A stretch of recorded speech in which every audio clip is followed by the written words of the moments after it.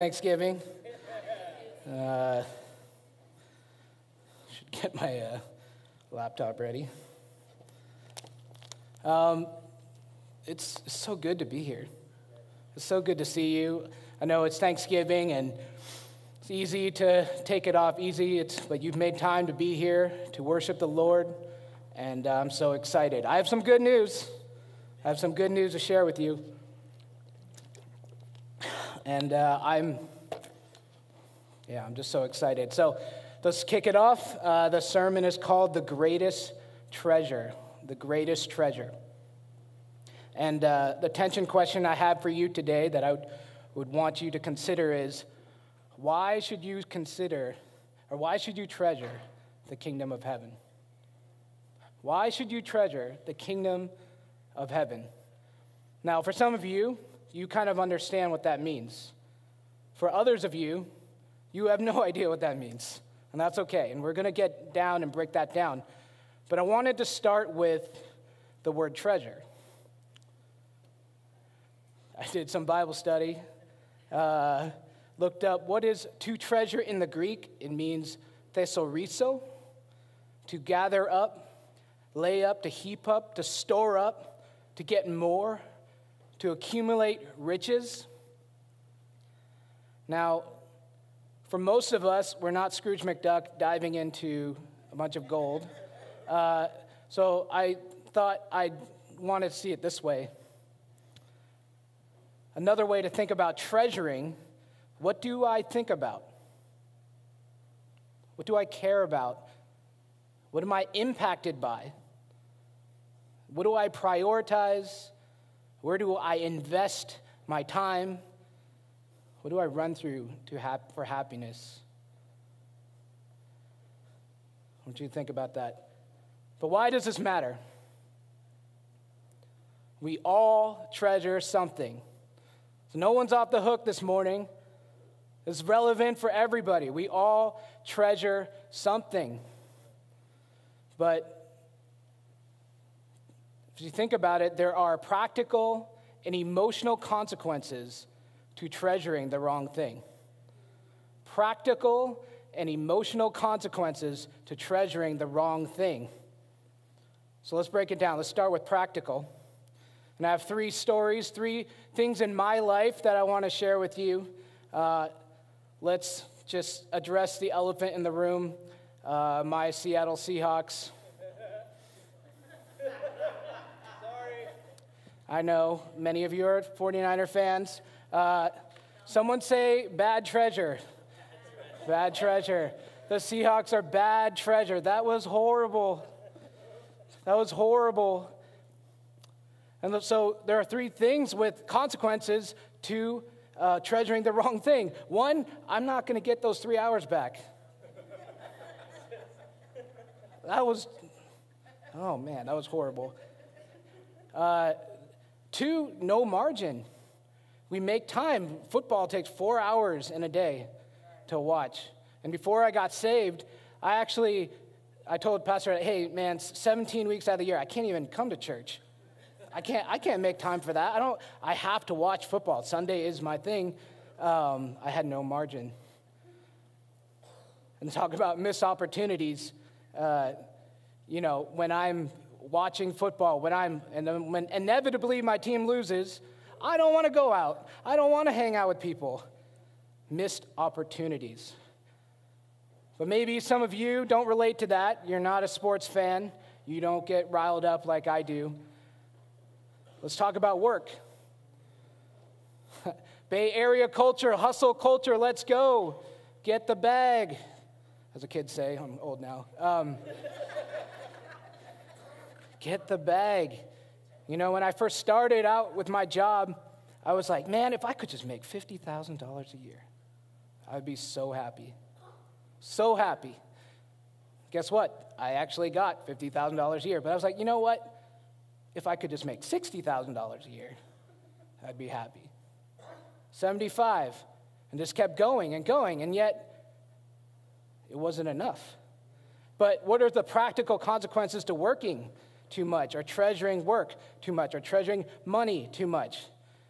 Man, I remember staying late at work, not because I had work to do, but because I didn't want my boss to think I was slacking. But my boss was a workaholic. So they would stay till 10 o'clock at night, and I'm just sitting there twiddling my thumbs, wasting time. I wanted to get that promotion. And then no margin. I had no margin because I was working all the time. I made more money. I got that promotion. What does that $10,000 extra do for me? I'm so burnt out. I got to go on a vacation just for that $10,000. And the missed opportunities. You're just working all the time. Is that life? Is there more? Okay, this one's a little personal. Let's talk about relationships. Praise the Lord. He finally answered my prayer and gave me a wonderful wife, okay? And I cleared this with her first, but I want to share with you, before Kat, I was king thirsty. I didn't know I was king thirsty, but I was king thirsty. MJ actually said she didn't want to join my small group because I was king thirsty. Everyone in my group was king thirsty. And just the desire to have validation from women. The desire to say, man, you should let me love you. Let me. Man, there was, man, I won't, bad singing, but there's a, if you actually listen to some of the lyrics now, you got it bad when you're in the house, you don't want to have fun. And that was me. That was me. I was so wasted time. Oh my gosh. Can you, just singles, I'm warning you, the wrong person, treasuring the wrong person is horrible. Horrible. If they don't love you, if they're not going to have a godly relationship with you, don't waste your time. Don't waste your money. And then you have no margin because, hey, I can't go out. I didn't even hang out with my friends when with these certain women in the past that I would pursue. No margin. Oh, I got to go shopping. Like, why am I going shopping with someone that doesn't love me? Come on, fellas. Missed opportunities. But if we're honest, there's actually emotional consequences. There might be even worse. Let's go back to the Seahawks. Oh, I don't know if I can even watch football anymore. No, seriously, I wait to find the score, and then I watch highlights if we win. And if we lose, I'm just, nope, not going to look at that, nope. It's stressful. And it used to be even worse.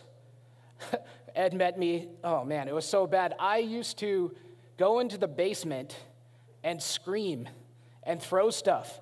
And it's embarrassing. It's embarrassing, but I treasured the Seahawks. I treasured them. So lots of stress. And then ultimately emptiness. We're not even a team. We weren't even on the same playing field there. But so then I feel empty. Like if the thing that I treasure doesn't ultimately fulfill me, I'm feeling empty. And then loneliness, even with my dad, like my dad and I are like best buds. And but when the Seahawks lose, I don't want to talk to him. He don't want to talk to me. We're lonely. Okay, let's talk about work again. I think most of you can relate. Stress, working too hard. I have to impress my boss. I have to meet this deadline. I have to make this promotion. You don't understand. And then guess what? I worked so hard and someone else took the credit. I didn't get the promotion.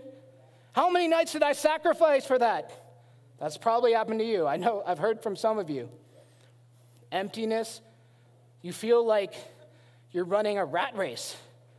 What is the purpose? You're up at midnight working on those spreadsheets, being an Excel monkey. What is the purpose? And then, loneliness. Some of you have families to go home to, but you can't because you're working. and you're working and you're working.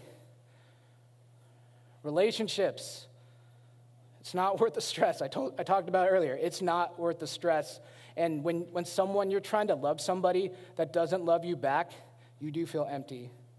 You do feel lonely. And it's painful. And so there are consequences. I want you to think about consequences. But maybe some of the examples I used are not relevant. What is it for you? Politics, more stuff, possessions, Black Friday, knowledge, vacations, experiences. Pastor AJ preached about comfort and control. I think this is a deep one. Prioritize comfort. I will pay money so I don't have to deal with it. Take my money. I just don't want to deal with it. Control. It has to be control. What are you storing up? All of these things. What are you storing up? But I'm thankful that the Bible helps us out. The Bible helps us out. So we're going to be in Luke 12, 16 through 21 and 29 through 34. And before I read God's word, just to give you some context, this is Jesus giving the parable of the rich fool. He's talking about a warning. And would you actually stand with me for the reading of God's word?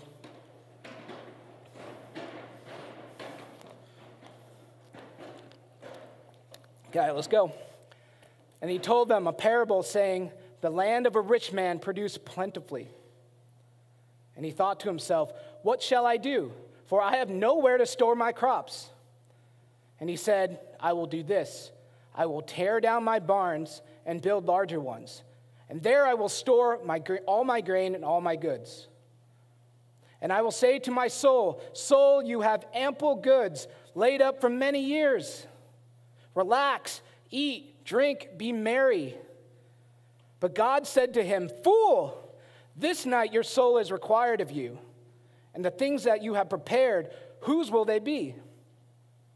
So is the one who lays up treasure for himself is not rich towards God.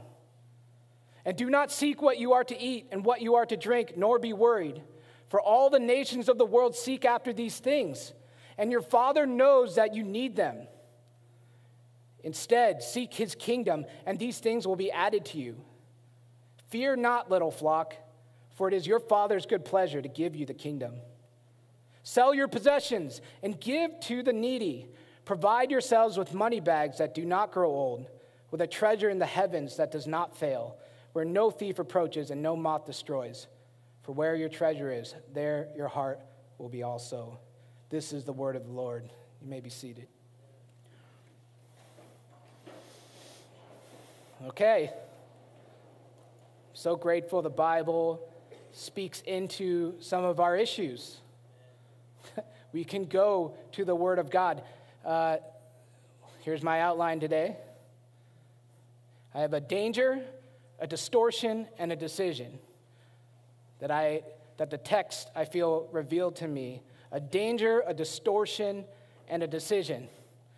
I've always wanted to say this. If you're ready, say I'm ready. Oh, that feels good. If you're ready, say I'm ready. Okay, here we go. The danger. Man, when I was reading this text, you know when someone's having like a serious talk with you? You know, a football coach is like, hey, take a knee. Or your dad's like, son, listen up. This is this passage. And the thing that stood out to me was this verse, for where your treasure is, there your heart will be also. I've heard that verse many times. I'm sure you have too. Where your treasure is, your heart will be. What does that mean? So, did some more Bible study. And I came to this definition of the heart. The heart is the driver's seat, command center of your soul. You even think physically, right? Your heart, all the blood is pumping all to all the other organs of your body. The heart is the driver's seat, command center of your soul. So I put those two things together. And this is what I came up with. Your treasure will drive your life. Someone say important. Your treasure will drive your life.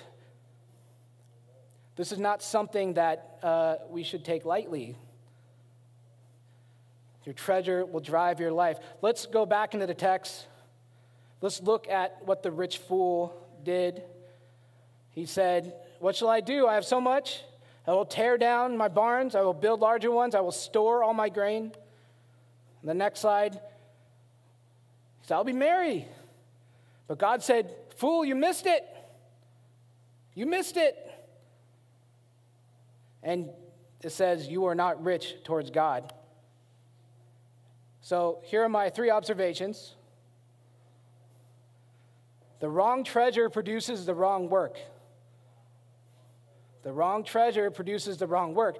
This guy, I'm sure, I don't know what it is like to tear down a barn and build it back up. I'm not really handy. That's my wife. She's good at that. But I imagine it's a lot of work. And so if you're treasuring the wrong thing, and you're putting all your work in it, all your sweat, but man, what if you missed it? What a waste. Number 2, he's very self-centered. He said, "What do I do? Me, my stuff." And then God called him a fool. Pity the fool. Missed the opportunity. He missed the opportunity. So here's the implication that came out from this.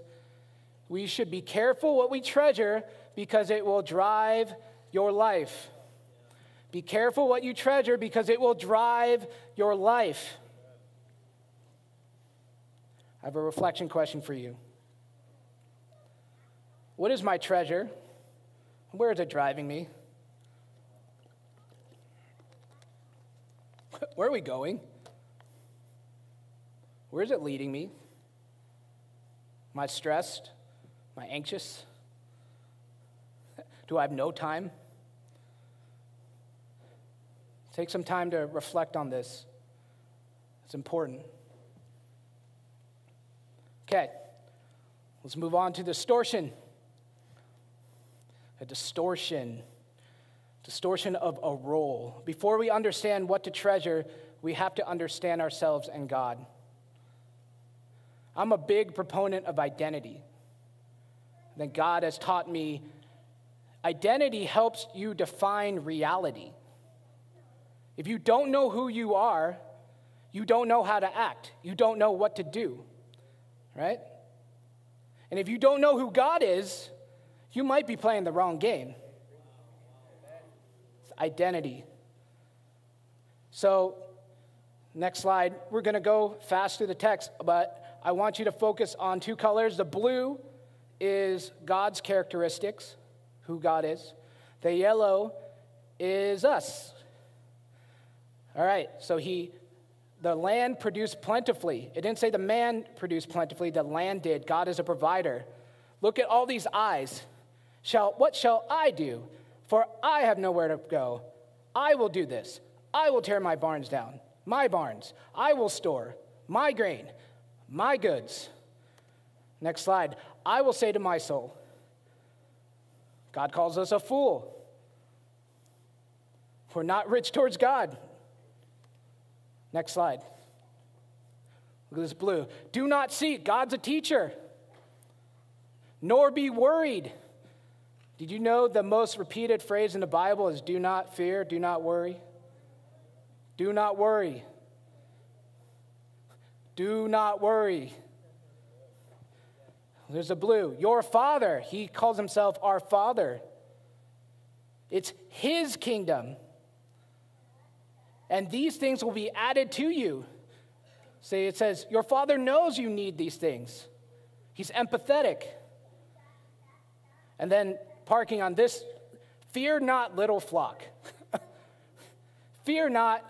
So we're scared. And he calls us little flock. A flock of sheep. He calls us sheep. Sheep are not the most intelligent creatures. Sheep are big and are fluffy and cute. But wolves like to eat sheep. That's us. But he calls us little sheep. Little sheep. Your Father's good pleasure to give you. God is generous. Next slide. He talks about money bags that do not grow old, does not fail, no thief approaches, no moth destroys.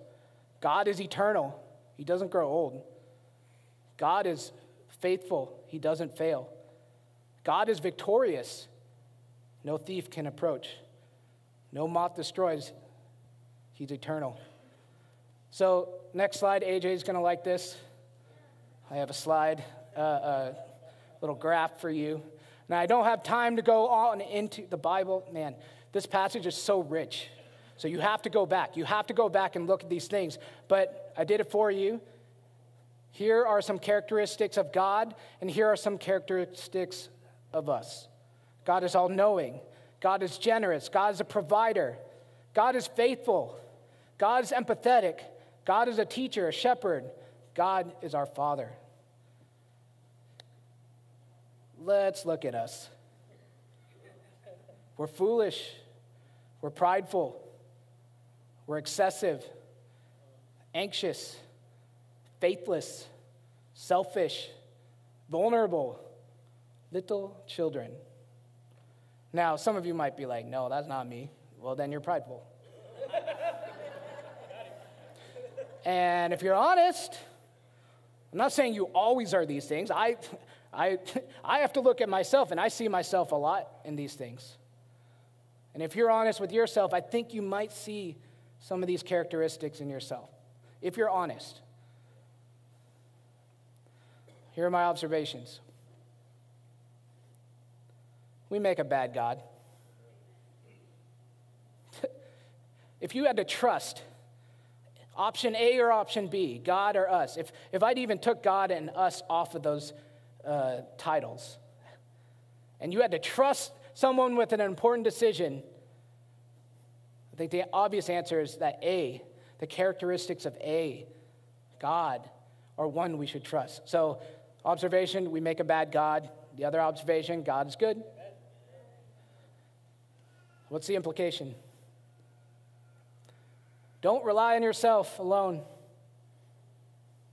Be careful. I'm not saying that you can't make any decision by yourself, but in humility, would you consider maybe, just maybe, you might not always have it. Maybe, just maybe, you're a little bit more sinful than you like to admit. I know I don't like to admit it. But you should trust God. And some of you don't know God yet, but as you get to know him, he proves himself faithful. As you get to know him, his characteristics get more beautiful. And so, what's a reflection question? Do you trust God on what you should treasure? Do you trust him? Or are you saying, I got it? Trust me, I don't like, in my pride, I'm like, I got it. But as I slow down and reflect, I realize maybe I don't. So, next slide. To this point, very simply, I want you to be considering what I treasure matters, right? This is not something, again, that we can just la-da-da-da-da, wee, YOLO. Everything's going to be fine. What you treasure matters. And number two, God knows better. Okay? So let's move on to the decision. The question is, what does God want me to treasure? And so in this verses, he says, instead seek his kingdom, and these things will be added to you. Previous verse said, do not seek what you will want to eat, what you will wear. Do not worry. Fear not, little flock, for it is your Father's good pleasure to give you the kingdom. It is a gift. It is a gift. Stop trying to do it your way and receive a gift. And it's a beautiful gift. Now, next slide. I had to get Pastor Ed's help because I was like, the kingdom of God? How am I going to explain the kingdom of God? This is a big topic. We don't have 14 hours for me to try to explain this. So we reached out and Googled our good buddy, John Piper. John Piper says this about the kingdom of God. I think we can treat the kingdom of God here almost synonymously with salvation or with reconciliation with God through the work of Christ. Because the kingdom of God is the rule of God to save us.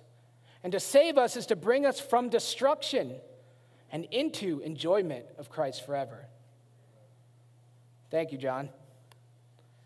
So let's break it down this way. To be given the kingdom is to be given a reconciliation with God. To be given the kingdom is to be given a reconciliation with God. But, so what are the components to reconciliation? I want you to imagine yourself, you most likely have a relationship that that was fractured.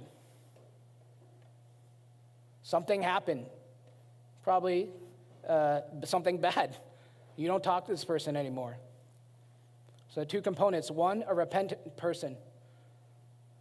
Repentance, what does that mean? Just that you're sorry, that you're sober judgment, that you acknowledge what you did. You're ready to make amends, that you want to come back. But sometimes the infraction is really bad. So the person that needs to forgive you needs to be strong enough to forgive you. And in this case with God, God is a forgiving and able Savior. So, next slide. All right. If you are asleep at this point, please wake up. This is the most important part of the sermon. And I want us to kind of lean in. Two audiences here in this room. One, the unbeliever seeker. You don't yet place your faith in Jesus. And then believer. Let's not gloss over and say, oh, I've heard this before. And so these are two audiences that I want you to pay attention. Now, we're going to slow down here. Next slide, we're going to do a pride check. Thanksgiving has given us plenty of opportunity. I'm sure all of you have a crazy aunt or uncle. And that person drives you nuts. So I want you to think about them. And maybe you're even super frustrated with this person. This person always thinks they're right. You can't get through. And their fly is open and they won't listen. Uncle, that's you. Dude. And he won't listen. But here's the thing I want you to consider. You're just like that. I'm just like that. It's not easy. And if you're fighting back in this moment and saying, I'm not prideful. I am not prideful. I'm so humble. Okay, maybe you should slow down and consider. And so I pray in this moment that your hearts would be open. Can you just posture yourself as we go through these two illustrations, that you would humble yourself, that you would consider, that you would say, again, reminder, what I treasure matters, and God knows better. Let me just open my heart to that. All right. Another illustration here for you. It's called the 3 circles. This is the gospel. The gospel is good news. Not good advice, good news. So, we'll start over here in the heart, God's plan. And the passage has kind of revealed to us some of the characteristics of God. Some of you don't know him yet, but he's good. He created the heavens and the earth. He created the birds. He created the sea, the stars, and the oceans. He created Adam and Eve. He created Eden. God has good plans for us, plans to prosper us. He's generous. He doesn't have to do this. He doesn't need us, but he creates us, and he has a perfect plan for thriving. Well, maybe you don't know him yet, and maybe you're like, okay, that's hard for me to relate to. But Adam and Eve had a choice. See, true love requires free will. God can just force us to worship him. He could. He's powerful. He can do whatever he wants. But why does he not do that? Right? True love is when someone says, I want to love you back. Right? Let's talk about sin. What is sin? It's funny how you reflect back on your life. I remember when I was like 5 years old, my dad wanted me to fold some laundry, and I refused. And I said, no, that's dumb. I'm not going to do that. And so I said, I'm going to get my can of Coke and my teddy bear, get my backpack, and I'm out of here. And I made it to the front steps before I came to the end of myself and realized, what am I going to do for food? I'm 5. I don't know what I'm doing. But there was something in me, something sinful. I wanted to do it my way. Well, does dad know anyways? Right? That's sin. And we all have good motivations. We don't mean to be bad people. But sin is not doing God's way. God is the way, the truth, and the life. He has given us a direct plan of what is good and what is bad. But you're not that different from all of us. We're all the same. We want to do it our way. That's what sin is. Now, what are the consequences of sin? When we do things our way, it deviates, and there's brokenness. And this part is hard. And I'm going to slow down here and you'll understand in a second. And if you're honest with yourself, and if you look at the world and you look at your own life, there is brokenness. Pastor Ryan was telling me his story, how he got saved. A lady came to him and said, how are you doing really? No. How are you doing really? Put Netflix down. How are you doing really? How's that trauma that you don't want to talk about? How's that relationship that's not exactly the way you want it? How's the shame you're dealing with?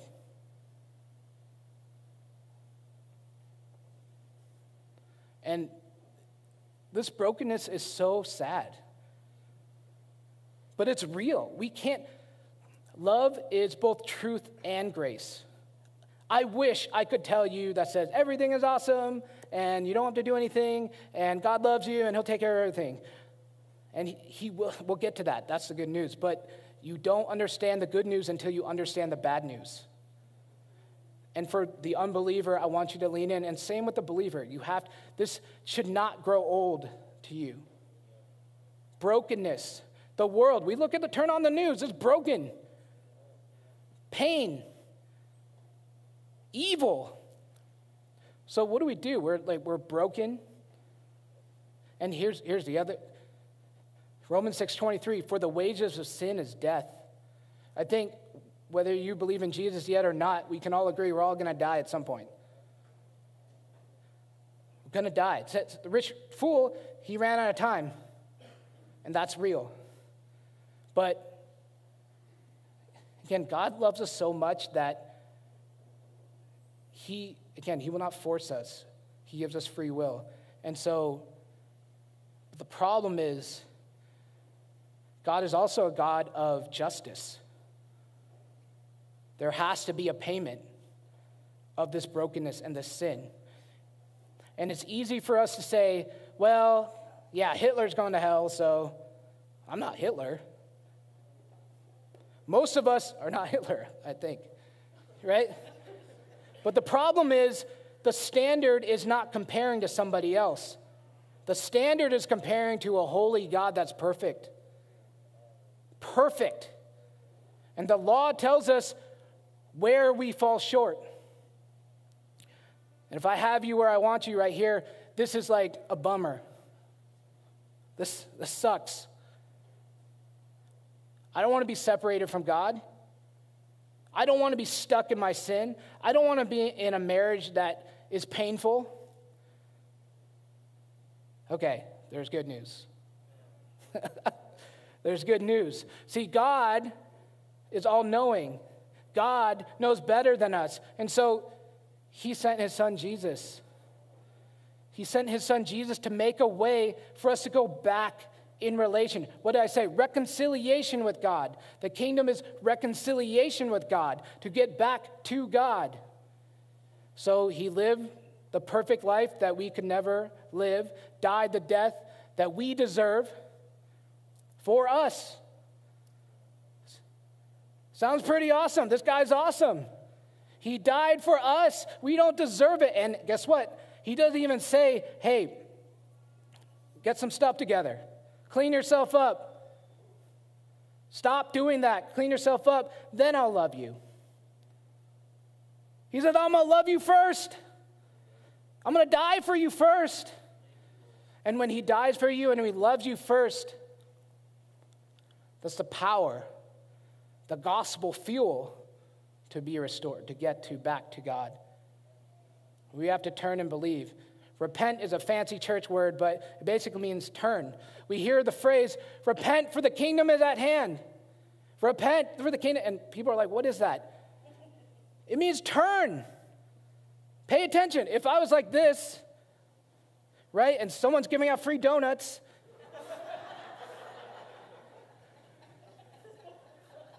and I don't turn, I'm not going to get that donut. So turn, believe that there's a donut too. And this gospel is not just a one-time thing. I mean, so we get back, and we get back with God. We get back with God, and everything's better. Relationships are better. Your shame, there is no condemnation in Christ Jesus. How many of you are struggling with shame right now? There's no, not a little bit, no. We get back with God, and it's beautiful. And then guess what? Because the foundation is grace, not works righteousness, not because I can do things better, not because I can fix my brokenness. If I sin, I have freedom to come back into grace. But here's what happens when we do it on our own way. If I get it right, if I read my Bible, I'm prideful. If I fail, I'm shameful. That's not the gospel. The gospel is good news that Jesus made a way for us to be back with God. And this is the beautiful thing.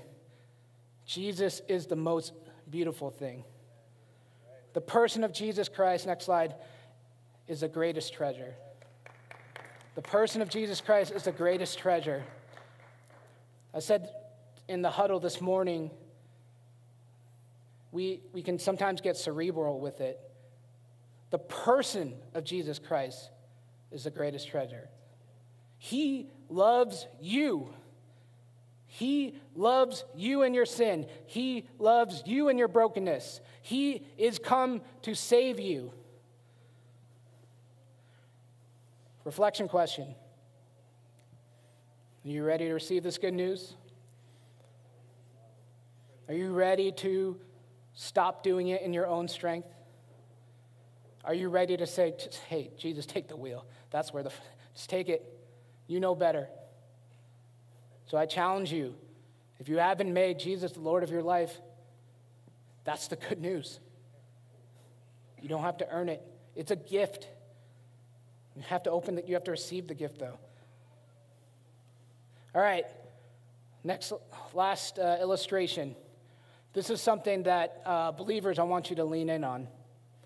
Pastor Scott at Resonate has been really helping me just zoom into the gospel. And he showed me this illustration that I was like, ugh, convicted. The top line is our experience of God's love, and the bottom line is our awareness of our sin and our neediness. And so I think what has happened to me, I have to repent. I have a baby cross. It's a cross. It's cool. And at one point, it was so big and it was so beautiful. But what happened over time was I started getting prideful. I started to say, I'm not that bad. Look at me, I go to church. Look at me, I'm a pastor. And the Lord just convicted me, man, modern day Pharisee, you could be a pastor. You're so focused on what other people are doing, you don't realize that you are actually a tax collector, needy, broken. And so our challenge here is go deeper. Pastor Ed said, go lower in one of his sermons. Go lower. Because, and this is why I spent so much time on the bad news and the brokenness. We have to meditate. We have to define reality, but we also have to meditate on how deep and bad it is and how needy we are. Because then we appreciate God's love that comes over the top. If I gave you a life vest right now, you'd be like, weird jacket, bro. But if you were drowning, you were treading water for 4 hours and you were about to drown, that jacket is one of the most beautiful things. And so, believer, return back to the cross. God, you can't out-sin God's love.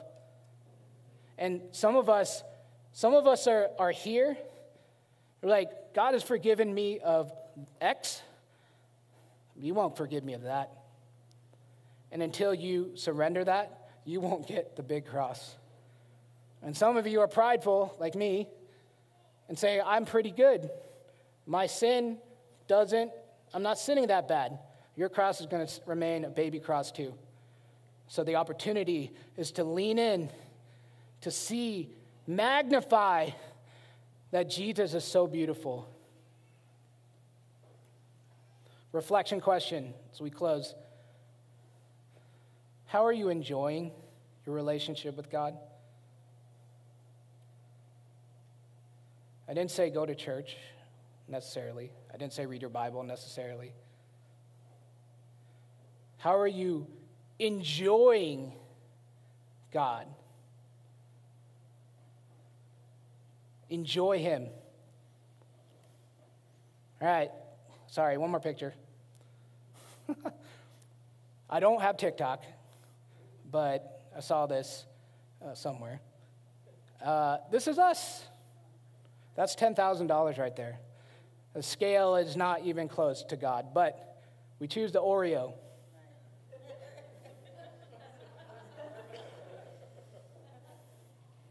That's what we do. We choose the Oreo over and over and over again. And so just a reminder to slow down, to repent, to go back and acknowledge that God is better. All right. What's the takeaway? Nothing else compares to a relationship with God. Nothing else. And I think some of you might be thinking, well, some of the things I treasure aren't that bad. And I would say, the verse says, first seek the kingdom of God. Then all these other things will be added to you. There's an order. God gets first fruits. Not just because he deserves it, because it's the best thing for you. Right? It's so much better when God gives you the promotion that you know you had nothing to do with. When your relationship is healed and you're like, I didn't do that. It's more beautiful. Nothing else compares to a relationship with God. All right, final to do. For the unbeliever, seeker, repent and believe. It's a gift. Repent and believe. And for the believer, treasure Jesus. You don't eat filet mignon and just shove it down your mouth. Treasure it. Marinate on it. He's beautiful. He's beautiful. All right, let's close in prayer. Father, I thank you. I thank you that you are good. I thank you that we are needy and you are worthy. I thank you, Lord, that you love us so much. I thank you that when we're broken and we're sinful and we don't understand things, you reveal yourself. What an awesome God. You reveal yourself. You provide for us. You defend us. You protect us. You love us. You made a way with your son Jesus so that we could be back in reconciliation with you now and forever. You defeated death, hell, and the grave for us. What a beautiful Savior. So, Father, I just pray, Lord, that you would be magnified in our hearts, whoever we are, that we would enjoy grace. We would enjoy you, Jesus. We love you, Lord. We pray all this in Jesus' name. Amen.